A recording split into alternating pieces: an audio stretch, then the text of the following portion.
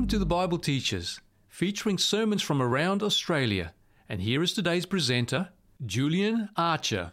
Let's bow our heads and do the most important part of the morning.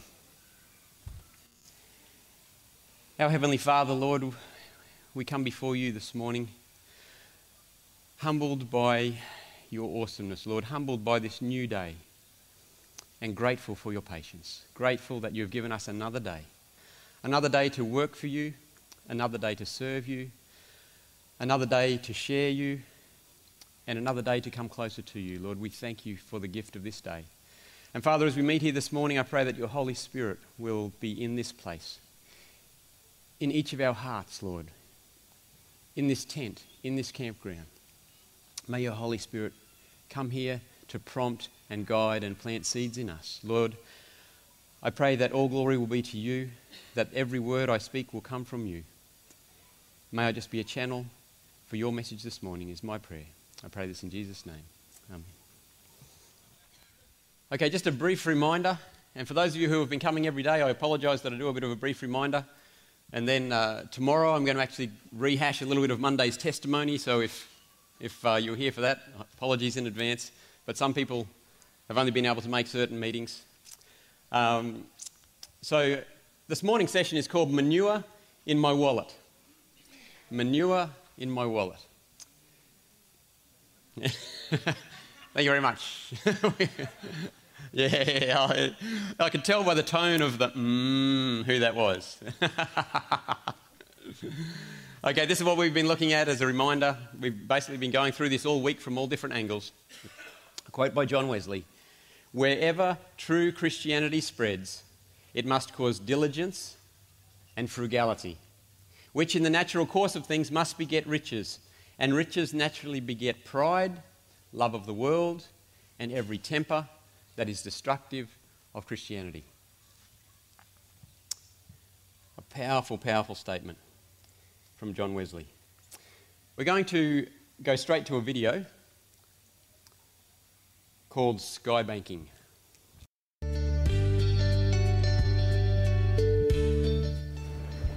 Hi, I'm Arch, and I don't have 1 cent in Swiss bank accounts. A few years ago I was going to open a bank account right here in Zurich and put quite a lump in, but I didn't.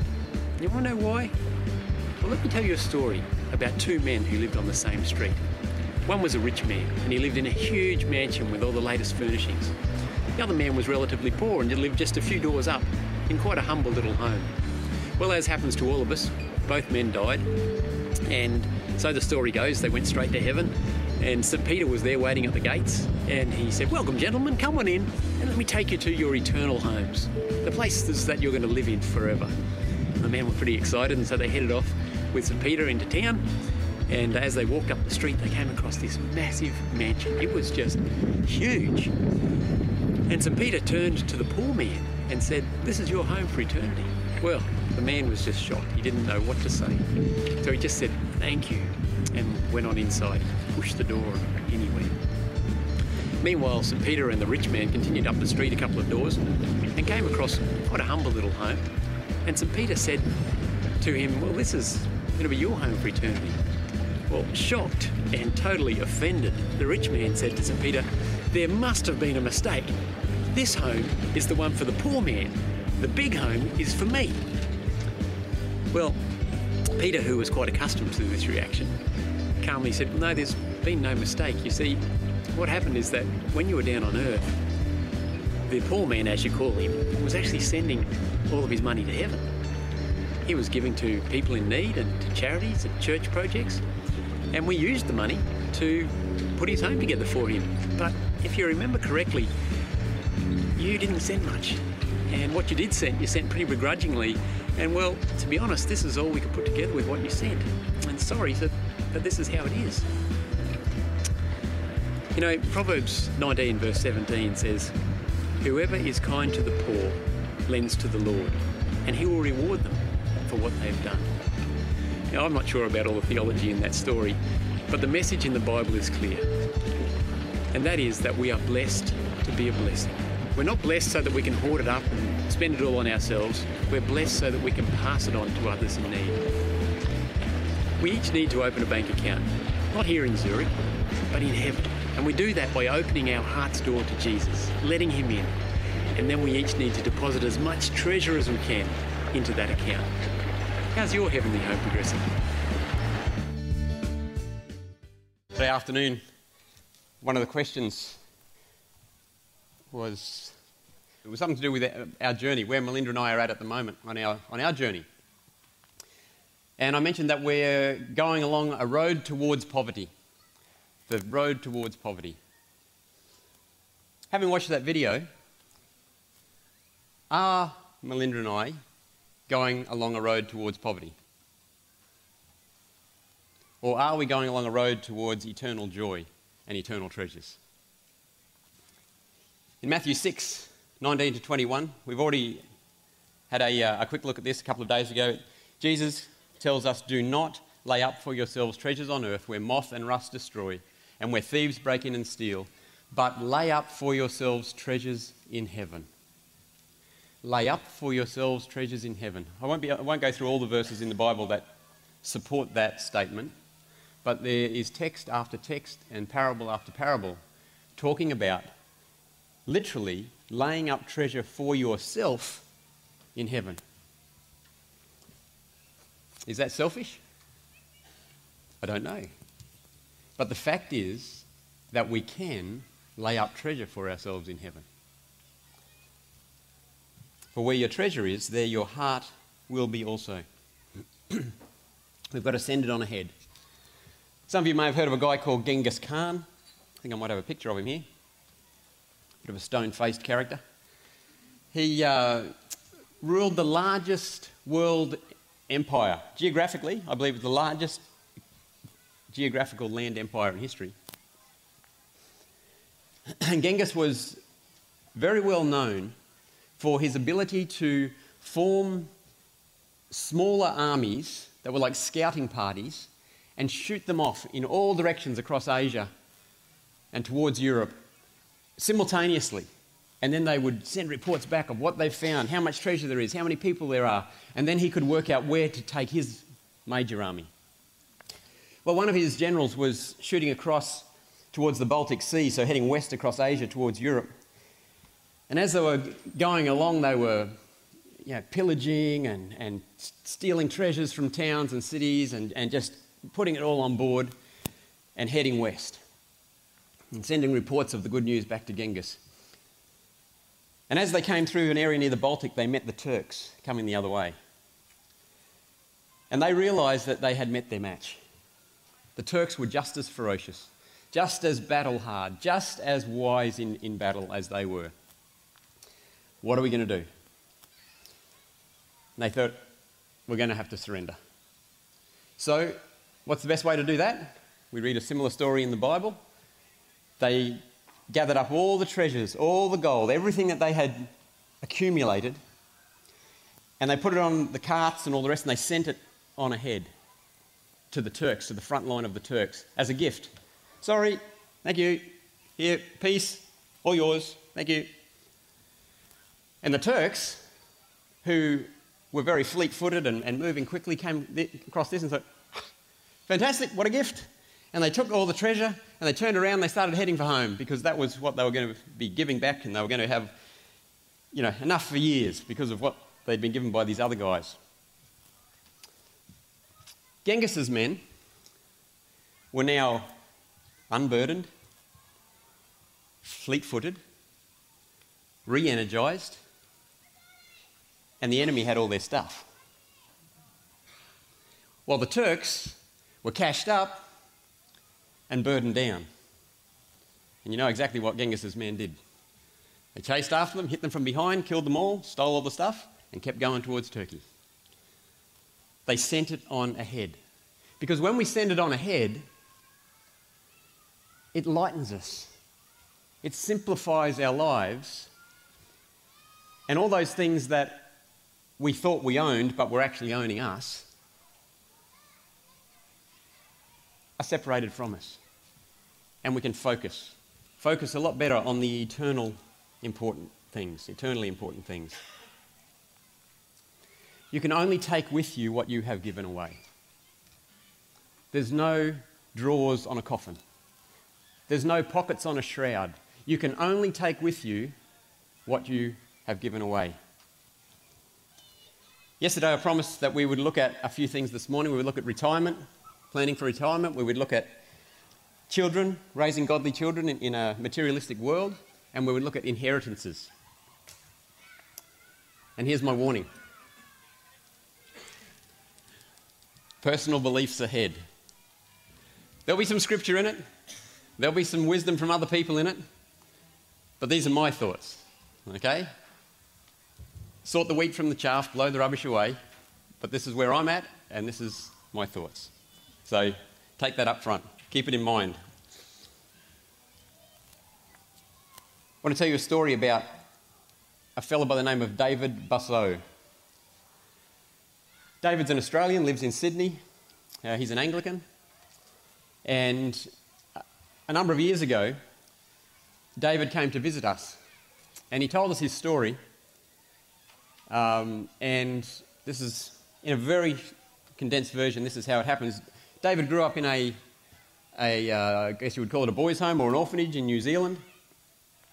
And started early in life. I think he was selling hot dogs or something like that on the side of the road. Got into business, moved across to Sydney, where he got into building and was a builder for some of the big names. I think it was like the Packers and the Murdochs and some of those people building homes and things for them quite a number of years ago. David got into his mid-30s and he realised that he had enough. He had enough stress, he had enough hassles, but he also had enough to retire. And he had to make a decision. What am I going to do with my life? It was 1973, I think, about that time. Cyclone Tracy hit in 1974 and David moved his family and his building teams to Toowoomba.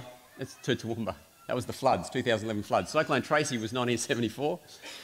And he moved his team to Darwin and they did a lot of rebuilding work for the government and also voluntarily and just trying to help rebuild Darwin. While he was there, they went across to Bali and while the family was there, they came across a guy who needed a small loan for something. I forget what it was, a sewing machine or something like that. And they gave him $50. And they watched what that guy did with that $50. And they went, that is really cool. That is really cool. And so they gave some more. In fact, they loaned it. And it was paid back quickly. And they loaned some more. And it was paid back quickly. And they loaned some more. And it was paid back quickly. And whenever it was paid back, they could loan it to another person. And this went on and on and on. Today we call it microfinance. Back then it was something that David and his family were doing in Bali. Another guy by the name of Grameen was doing it in another part of the world. Long story short, about 3 years ago the World Bank published a statement saying that the principles that David Bussow planted as a seed in the mid-70s, by 2020 will have reduced world poverty by 10%. A guy who decided to go from success to satisfaction. A guy who decided that there was more to life than getting more. And David taught my family a thing called the economics of enough. Enough stress, enough hassles, and enough to survive. Now that doesn't mean that you can keep living the same lifestyle that you lived while you were in business. It means it's time to cut back and cut back and cut back. I can tell you 5 years ago, I didn't really know what a Vinnie's was. I knew ADRA ran these op shops and things because I've been involved with ADRA, but I'd never actually bought anything there. I didn't need to. I could afford to buy anything I wanted, anywhere in the world. What was that word I used? I could afford. John Wesley. You know what he said about that word? He said, in the entire English language, the word that is more devil-possessed and diabolical and hateful towards God than any other word is the word afford. He was the guy, remember, who said Christians should work as hard as they can to earn as much as they can in order that they can save as much as they can, so spend as little as they can. Yep. And the word afford. but I can afford it, Julian. Julian, you can afford it and you deserve it. Does that come out of the Bible? Or does that come out of the ads at the airport? You deserve it. David taught us a lot of things. I should carry on with the story and just say that just about everything we get these days is from Vinnie's or the Adra Op Shop or whatever. And they tell me it's also good for the environment. So that's good. Reusing stuff. Retirement planning. Retirement planning. As I look out here this morning, I see a lot of people who are planning to retire or have retired. Warning, personal beliefs ahead. Matthew 5:25. Therefore, where does this fit? This fits immediately after the text that says, you cannot serve God and money. It comes immediately after the passage that talks about don't be a cross-eyed Christian. Don't have one eye on your heavenly treasures and one eye on your earthly treasures. That's prior to this. And then it says, therefore. In light of all what I've just told you, therefore, I say to you, do not worry about your life. Do not, therefore again, a little bit further on, therefore, do not worry saying, what shall we eat? What shall we drink? What shall we wear? For after all these things the Gentiles seek. For your heavenly Father knows that you need all these things. But, and here's the do, seek first, and that doesn't just mean first thing in the morning, before you go to work. Seek first the kingdom of God and his righteousness, and all these things shall be added unto you. Therefore, do not worry about tomorrow, for tomorrow will worry about its own things. Remember what Soren Kierkegaard said yesterday? We Christians are scheming swindlers because we know that the Bible is extremely plain in what it says, but we twist it to suit our own situation, our own lifestyle, because we know that if we read it and acted as written, it would require a major change in our lives. Should the retirement nest egg or the retirement fund of a Christian be any bigger or smaller than that of a Gentile, than that of a non-believer? Should the retirement fund of a Christian be any bigger or smaller than that of a person who doesn't know God? Where in the Bible are we encouraged to retire? Somebody give me a verse. It's got to be one. I retired a few years ago. I was in my 30s. I retired. Which verse was it? I don't know of one. I don't know where the disciples went into their retirement plan. Melinda told me this morning that John retired on an island in the Mediterranean. In my goals, being a business person, I have 1 year, 3 year, 5 year, 10 year goals. And about 10 years ago, I had a 10-year goal to buy Melinda an island. And a few times I've been tempted. But we've changed our plans. I don't really want to retire on an island in the Mediterranean the way John did, but I can't find too much about retirement in the Bible. Just got something just want to read off here. Why is the retirement age 65 in most developed countries? 62. Scholar. Because we only live to about 62. Here's a hint. The retirement age of 65 was first elected in 1880 by the Iron Chancellor of Germany, Otto von Bismarck, because hardly anyone lived that long. The age of 65 was originally selected as the time for retirement by Otto von Bismarck of Germany when he introduced a social security system to appeal to the German working class and combat the power of the Socialist Party in Germany during the late 1800s. One thing he was finding was that the older these guys got, those who lived past 60 had so much wisdom and so much experience and so many connections and relationships and so much power that he was worried about his position as the Iron Chancellor. So he said, that's it. I'm going to cut off these networks. and cut off employment at that age. Somewhat cynically, Bismarck knew that the program would cost little because the average German worker never reached 65, and many of those who did lived only a few years beyond that age. When the United States finally passed the Social Security law in 1935, more than 55 years after the conservative German Chancellor put it in Germany, the average life expectancy in America was 61.7 years. So why do we retire at 65? Our common answer is we're ready for a break. We have a question over here. Retire at 50. Okay. Can you go back behind that and can you read around the context of it and see why they retired at 50? Well, come later on, we'll discuss it.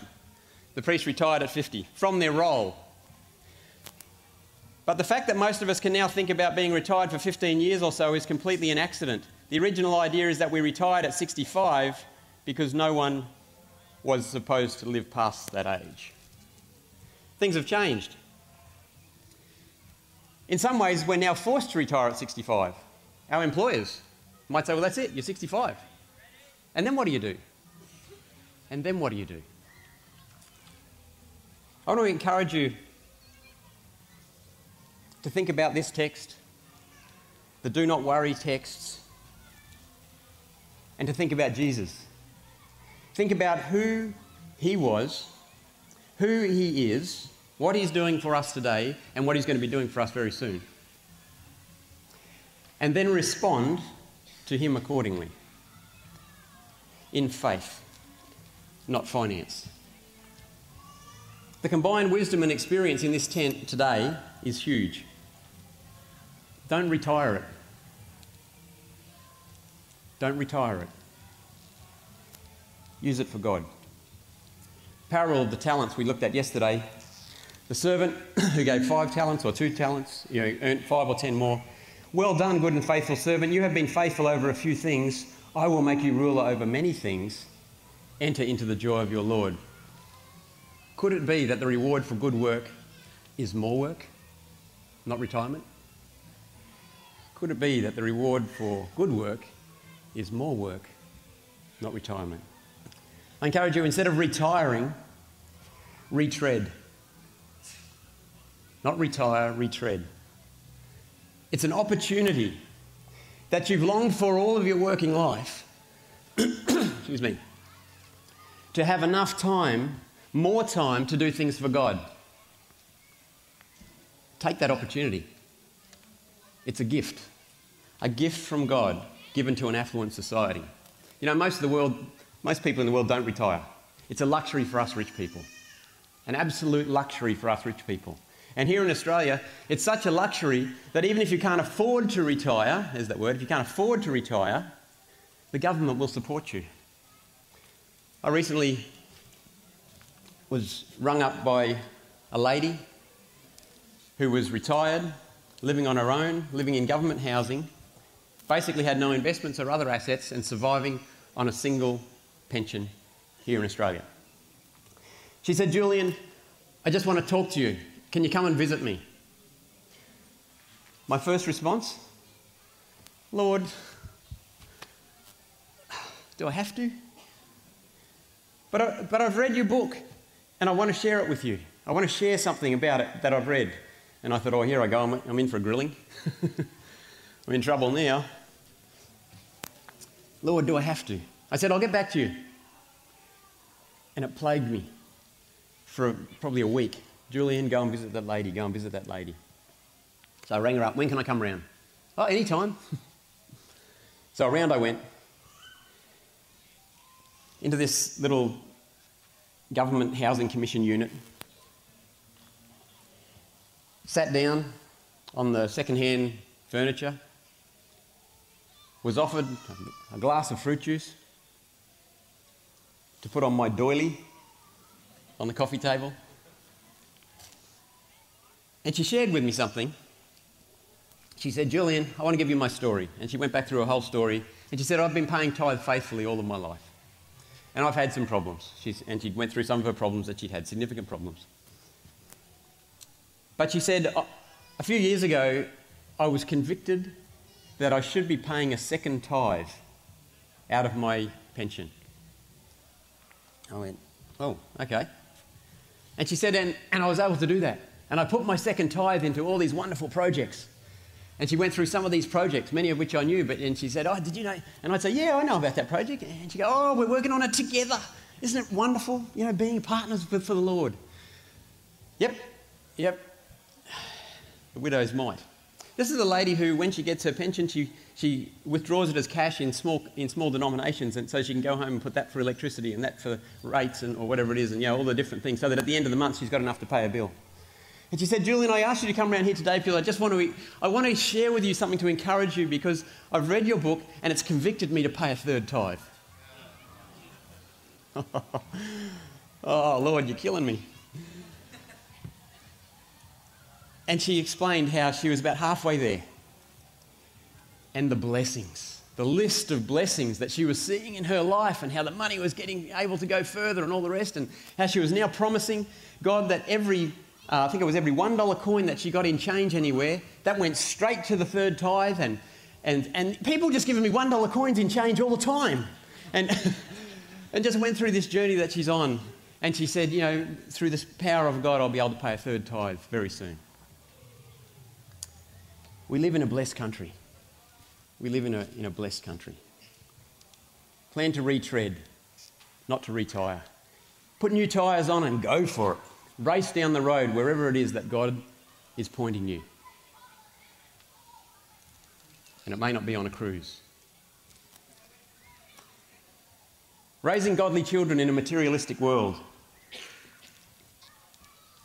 Raising godly children in a materialistic world. This is a challenge. I have a chapter in the book, Help, I've Got Kids Too. How do we raise godly children in a materialistic world? Warren Buffett, one of the richest men in the world, talks about his children who have been born into an affluent society, into a very wealthy family, as members of the Lucky Sperm Club. Members of the Lucky Sperm Club. Wasn't their fault. Wasn't something that they worked for. They were just born into it. And most of the world's children weren't born into it. Remember from yesterday? Should the camp cooks eat any better than the soldiers on the front line? Dr. Madeline Levine, I just want to share a little bit of research here with you. Dr. Madeline Levine has been a psychologist for 25 years. She works in Marin County, one of the richest counties in the United States. But it was only recently that she began to observe a new breed of unhappy teenager when a bright, personable 15-year-old girl from a loving and financially comfortable family came into her office with the word empty carved into her left forearm. Levine was startled. This girl and her message seemed to embody a disturbing pattern Levine had been observing. Her teenage patients were bright, socially skilled, and loved by their affluent parents. Bright, socially skilled, and loved by their affluent parents. But behind a veneer of achievement and charm, many of these teens suffered severe emotional problems. What was going on? Numerous studies show that privileged adolescents are experiencing epidemic rates of depression, anxiety disorders, and substance abuse, rates that are higher than those of any other socio-economic group of young people in the United States. Higher depression, anxiety disorders, and substance abuse than any other socio-economic group in the United States. Does living in an affluent society affect our kids?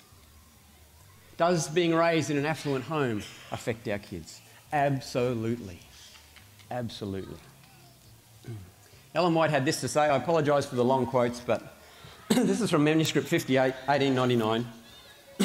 The title of this, as you'll see right down the bottom, is A Mistake Sometimes Made by Wealthy Fathers.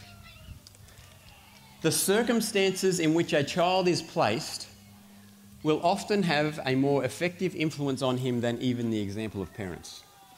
There are wealthy men who expect their children to be what they were in their youth and blame the depravity of the age if they are not. But they have no right to expect this of their children unless they place them in circumstances similar to those in which they themselves have lived. The circumstances of the father's life have made him what he is. In his youth, he was pressed with poverty and had to work with diligence and perseverance. His character was moulded in the stern school of poverty. He was forced to be modest in his wants, active in his work, simple in his tastes. He had to put his faculties to work in order to obtain food and clothing. He had to practice economy. Fathers labour to place their children in a position of wealth rather than where they themselves began. This is a common mistake. Had children today to learn in the same school in which their fathers learned, they would become as useful as they. The fathers have altered the circumstances of their children. Poverty was the father's master. Abundance of means surrounds the son. All his wants are supplied. His father's character was moulded under the severe discipline of frugality. Even trifling good was appreciated. His son's habits and character will be formed not by the circumstances which once existed, but by the present situation, ease and indulgence. When luxury abounds on every side, how can it be denied him? Look at that first sentence. The circumstances in which a child is placed will often have a more effective influence on him than even the example of parents. That's a powerful, powerful statement. And for me, as an Australian parent, that's a scary statement. It's a scary statement. I'm going to share some things from the appendix of my book, which isn't in the book itself. The appendices were quite long, and so we put them on the website. So if you want to get this, it's on the website, not in the book itself. It's referred to very, very briefly in the book, but the full expanded version is only on the web. How to raise godly children in a materialistic society. I just want to run through a dozen things. I think it's quite clear to you. You guys know me well enough now. My boys are 14 and 16. I'm not out the end of the woods. I'm not out the far end of it. I just have to keep relying on God. But this is what we're doing. And if you have things that you can add to this, that you want to share with me, please come and see me after the meeting, or email them to me, or phone me, or whatever, because I'm really learning in this game of parenting kids in an affluent society. Number one, pray. I said it a few days ago, prayer is the work. Pray, because all power comes from God. So pray. Pray for your kids.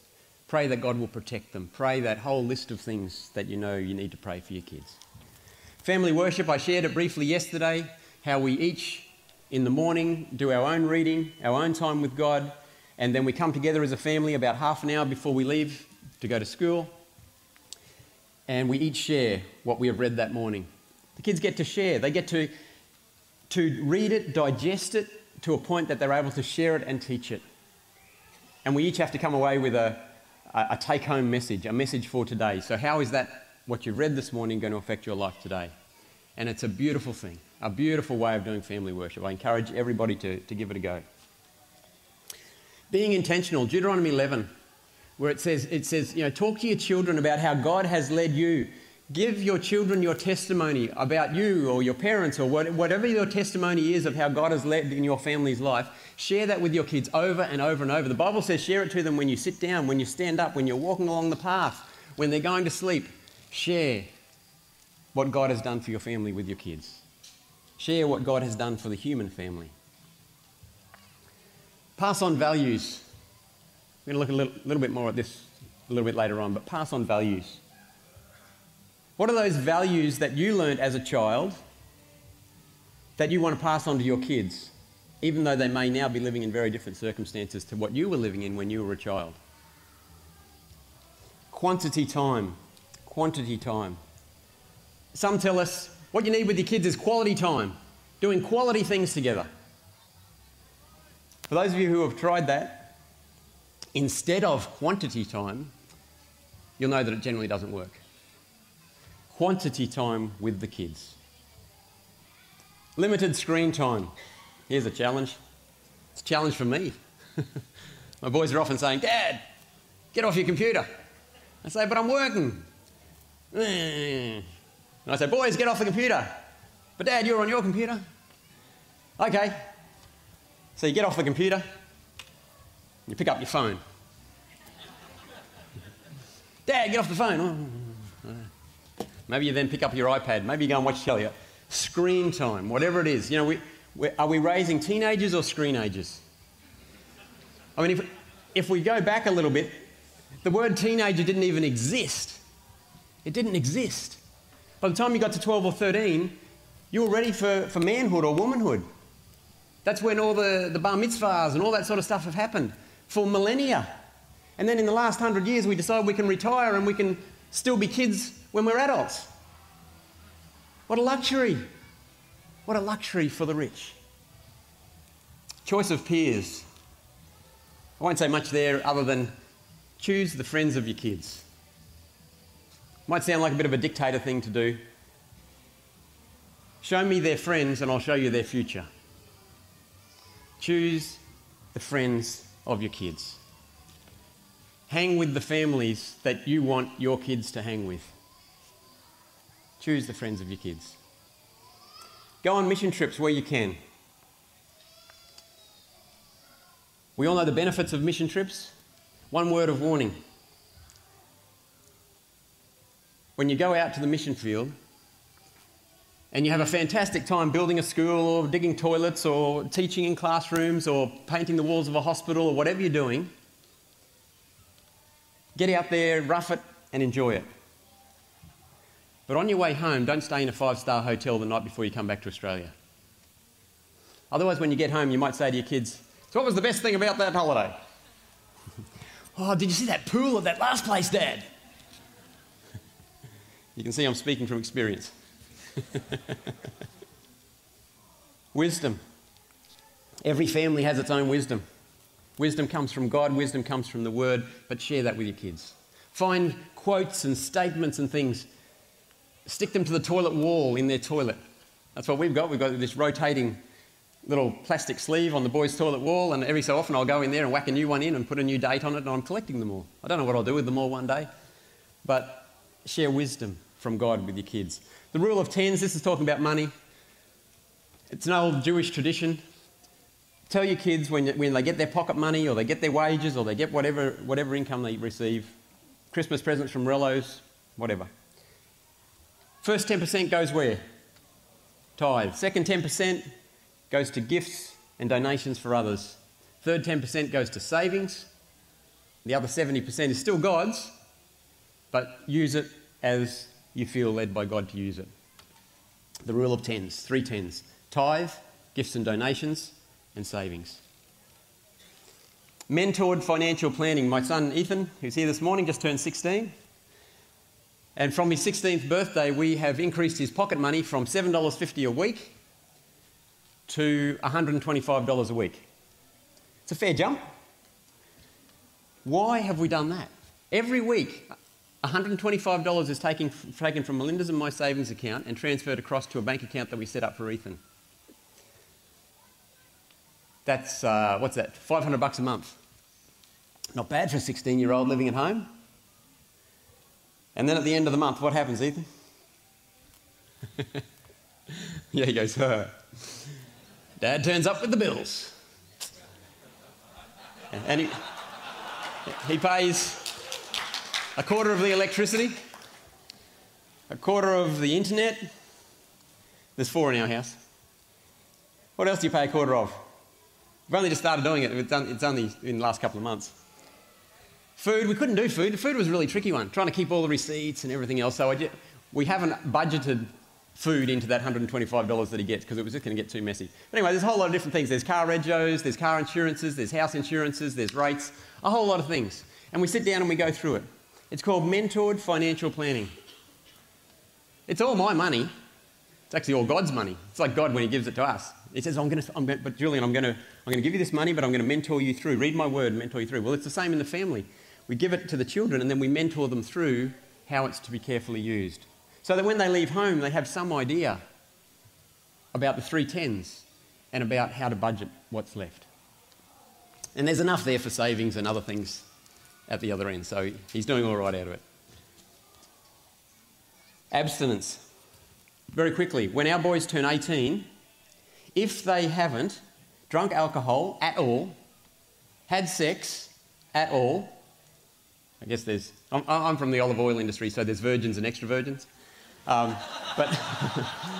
So if they haven't had sex at all, and if they haven't touched drugs at all, including caffeine, coke, and other things like that, then we're going to give them $1,000 to each of them at 18 for each one of those things that they have abided by.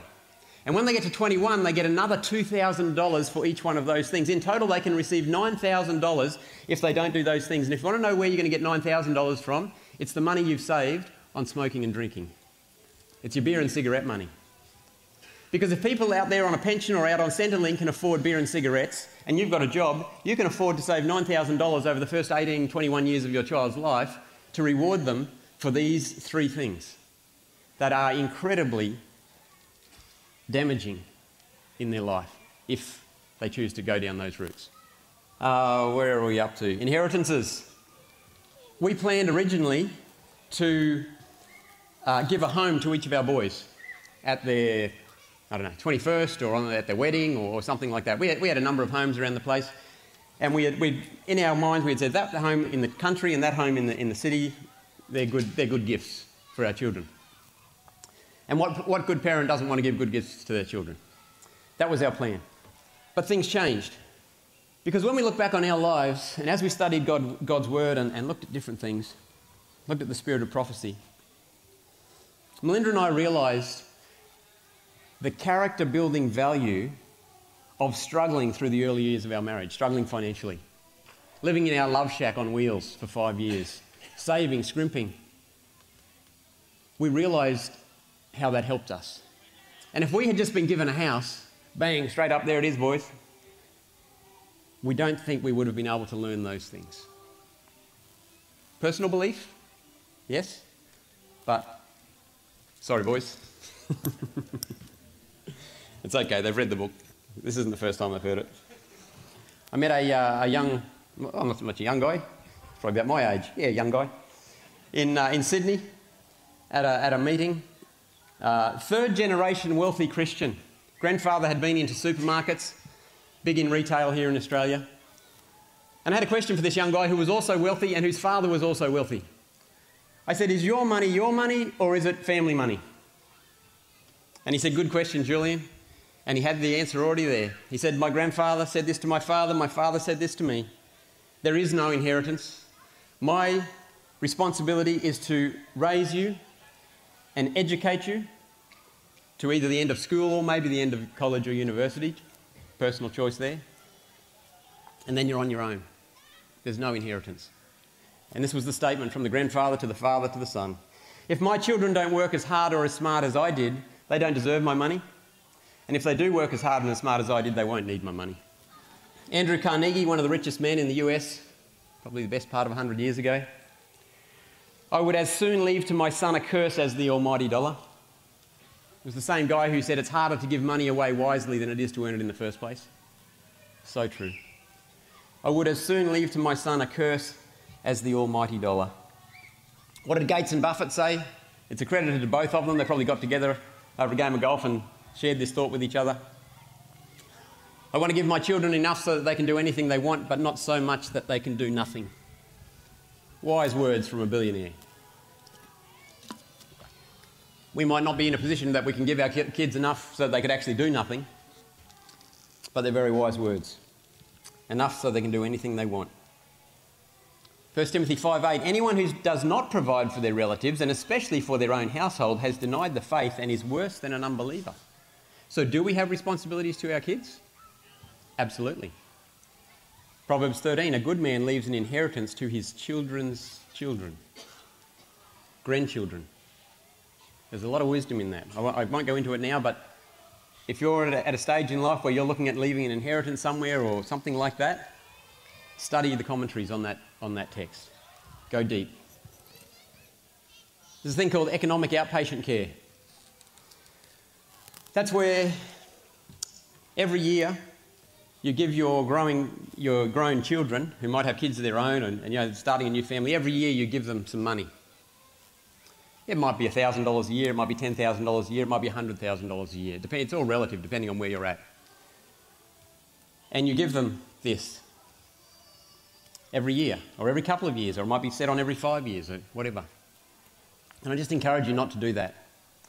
The problem that occurs is that your kids start to rely on that and start to adjust their lifestyles according to that being part of their income. And if at any time it can't keep coming, they're in trouble. And it may be that the money that you're giving them is money that they choose to spend on themselves rather than on God's things. And when I mean on themselves, I'm not talking about food and shelter and rent and all that sort of thing. I'm talking about maybe upping the holiday, making it a nicer holiday or whatever it is. Trying to avoid economic outpatient care.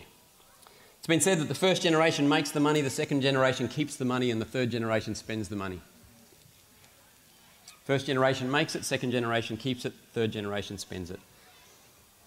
So what is an inheritance? Is it only money?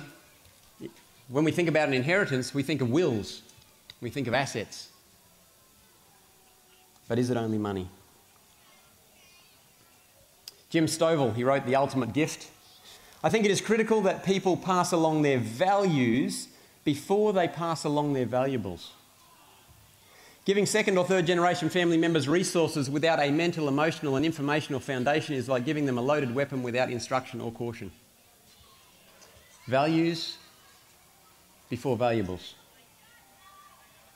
Ellen White has some other statements to say on how to assess whether your child is ready to receive an inheritance, whether you should give more to one child who seems to be, their character is better prepared to receive it than to another, or whether to give it all to God. There's further advice out there. We just don't have time to go into it this morning. So we've looked at very quickly at retirement, raising children in a materialistic world, and inheritances. But how do we make the decisions about those things? How do we make the decisions of how much to give, when to give, where to give, when to retire, if to retire, how to retire, what to do when I retire? All those decisions.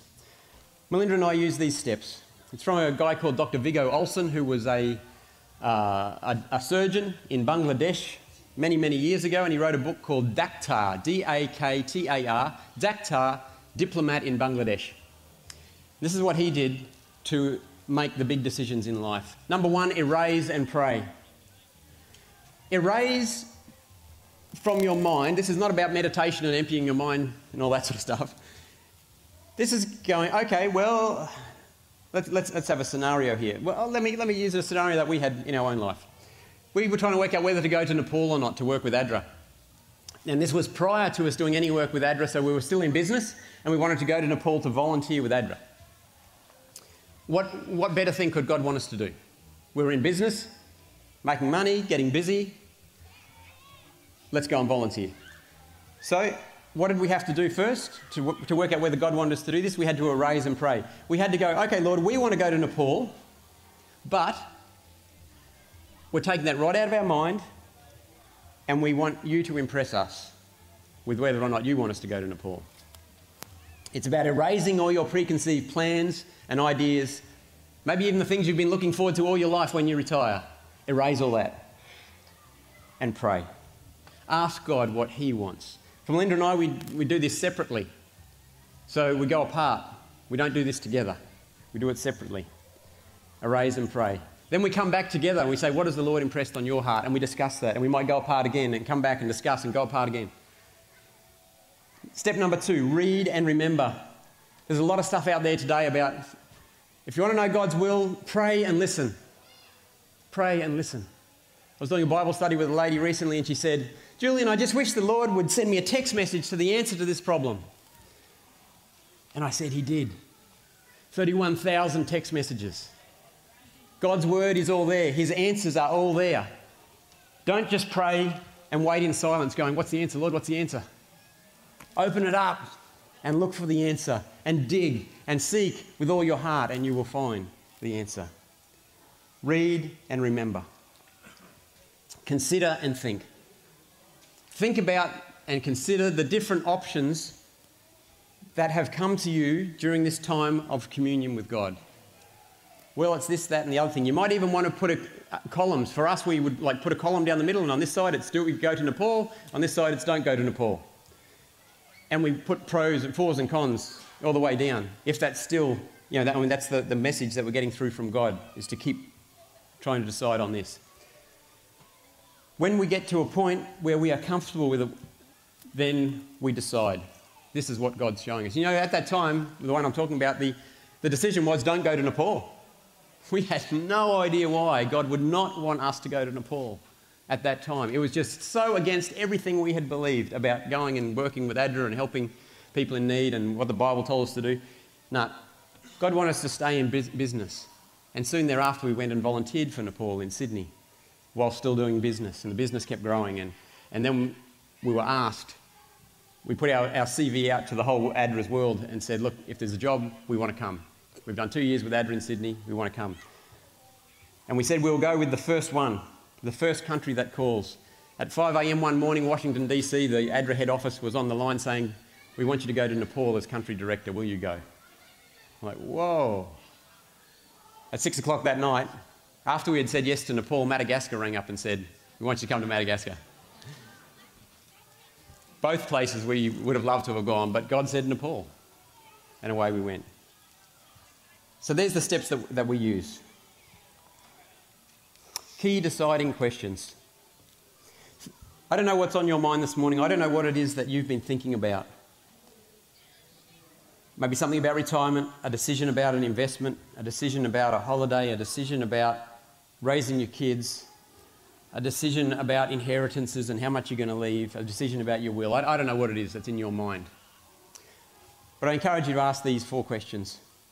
Could I do this in Christ's name? Could I make the decision that I think at the moment is the right decision? Can I do it in Christ's name? Can I do it in the name of Jesus Christ? And if you've somewhat forgotten who Jesus Christ is and what he did for you, go back and read the Gospels and ask the question again. Can I do this in the name of Jesus Christ, my Saviour, who's coming again to take me to heaven for eternity? Second question, can I imagine Jesus doing this or deciding this way? Number 3, will this action bring any glory to God? Will it bring glory to God, or will it just bring glory to me? Only you know right down deep in your heart where the glory will be. And would I want to be found doing this when the Lord returns? Would I want to be found doing this when the Lord returns? That is a powerful question. You know, it was Clint Murchison Jr., founder of the Dallas Cowboys, a very wealthy man, who said this: money is like manure. Pile it up and it stinks, but spread it around and it does a lot of good.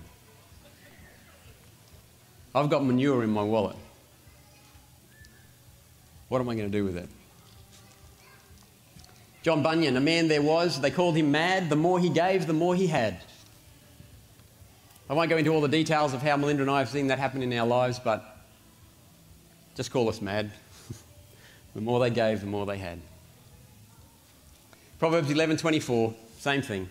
One person gives freely, yet gains even more. Another withholds unduly, but comes to poverty. A generous person will prosper. Whoever refreshes others will be refreshed.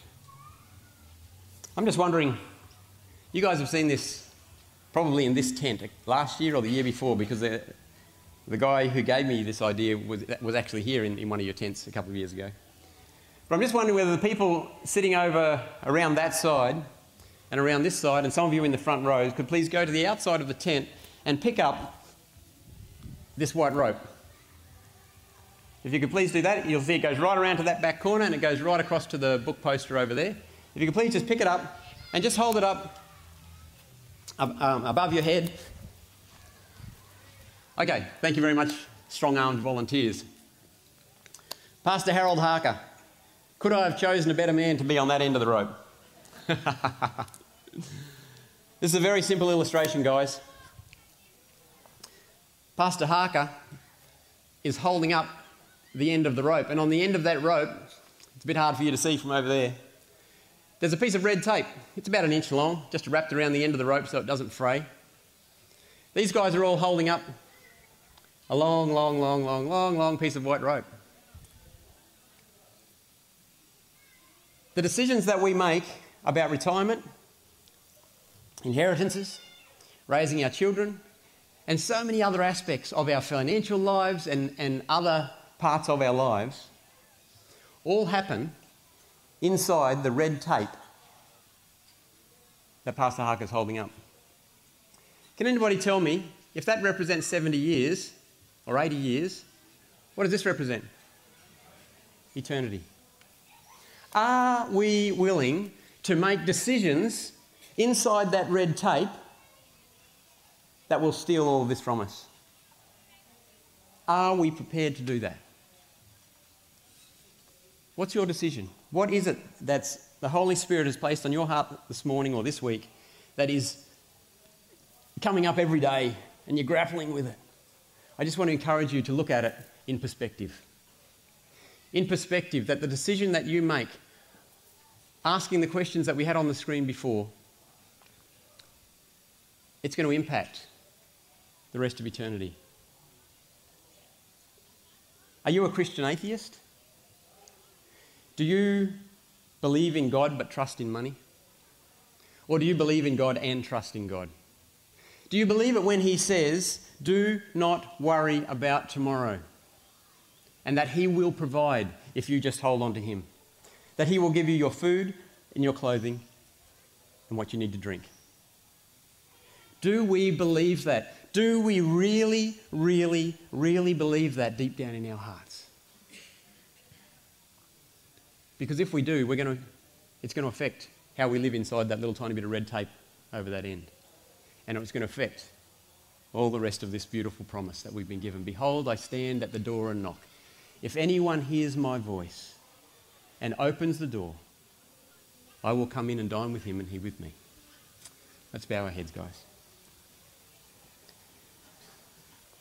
Our Heavenly Father, Lord, I just want to thank you for your Holy Spirit. I want to thank you for your word. I want to thank you for all those text messages that you have blessed us with. Lord, I just want to pray that you will be with us as we make these decisions, as we go from this tent, as your Holy Spirit keeps touching our hearts and working on us. Lord, please be relentless. Please be the hound of heaven who hounds us and hounds us and hounds us until we finally fall on our face in tears and submit to you and the reality of the eternal gift you want to give us. Father, thank you for being here this morning and thank you for hearing our prayers. I pray it in Jesus' name. Amen.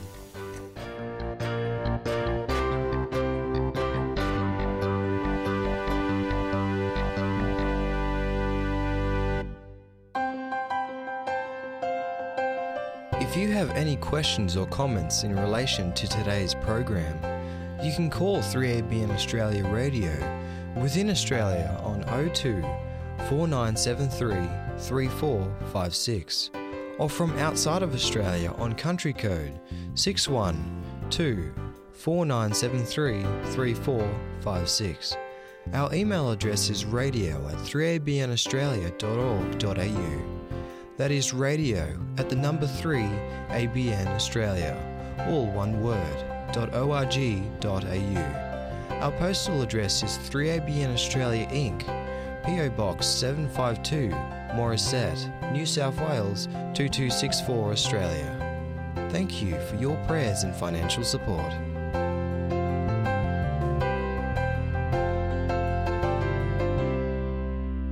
This program has been brought to you by 3ABN Australia Radio.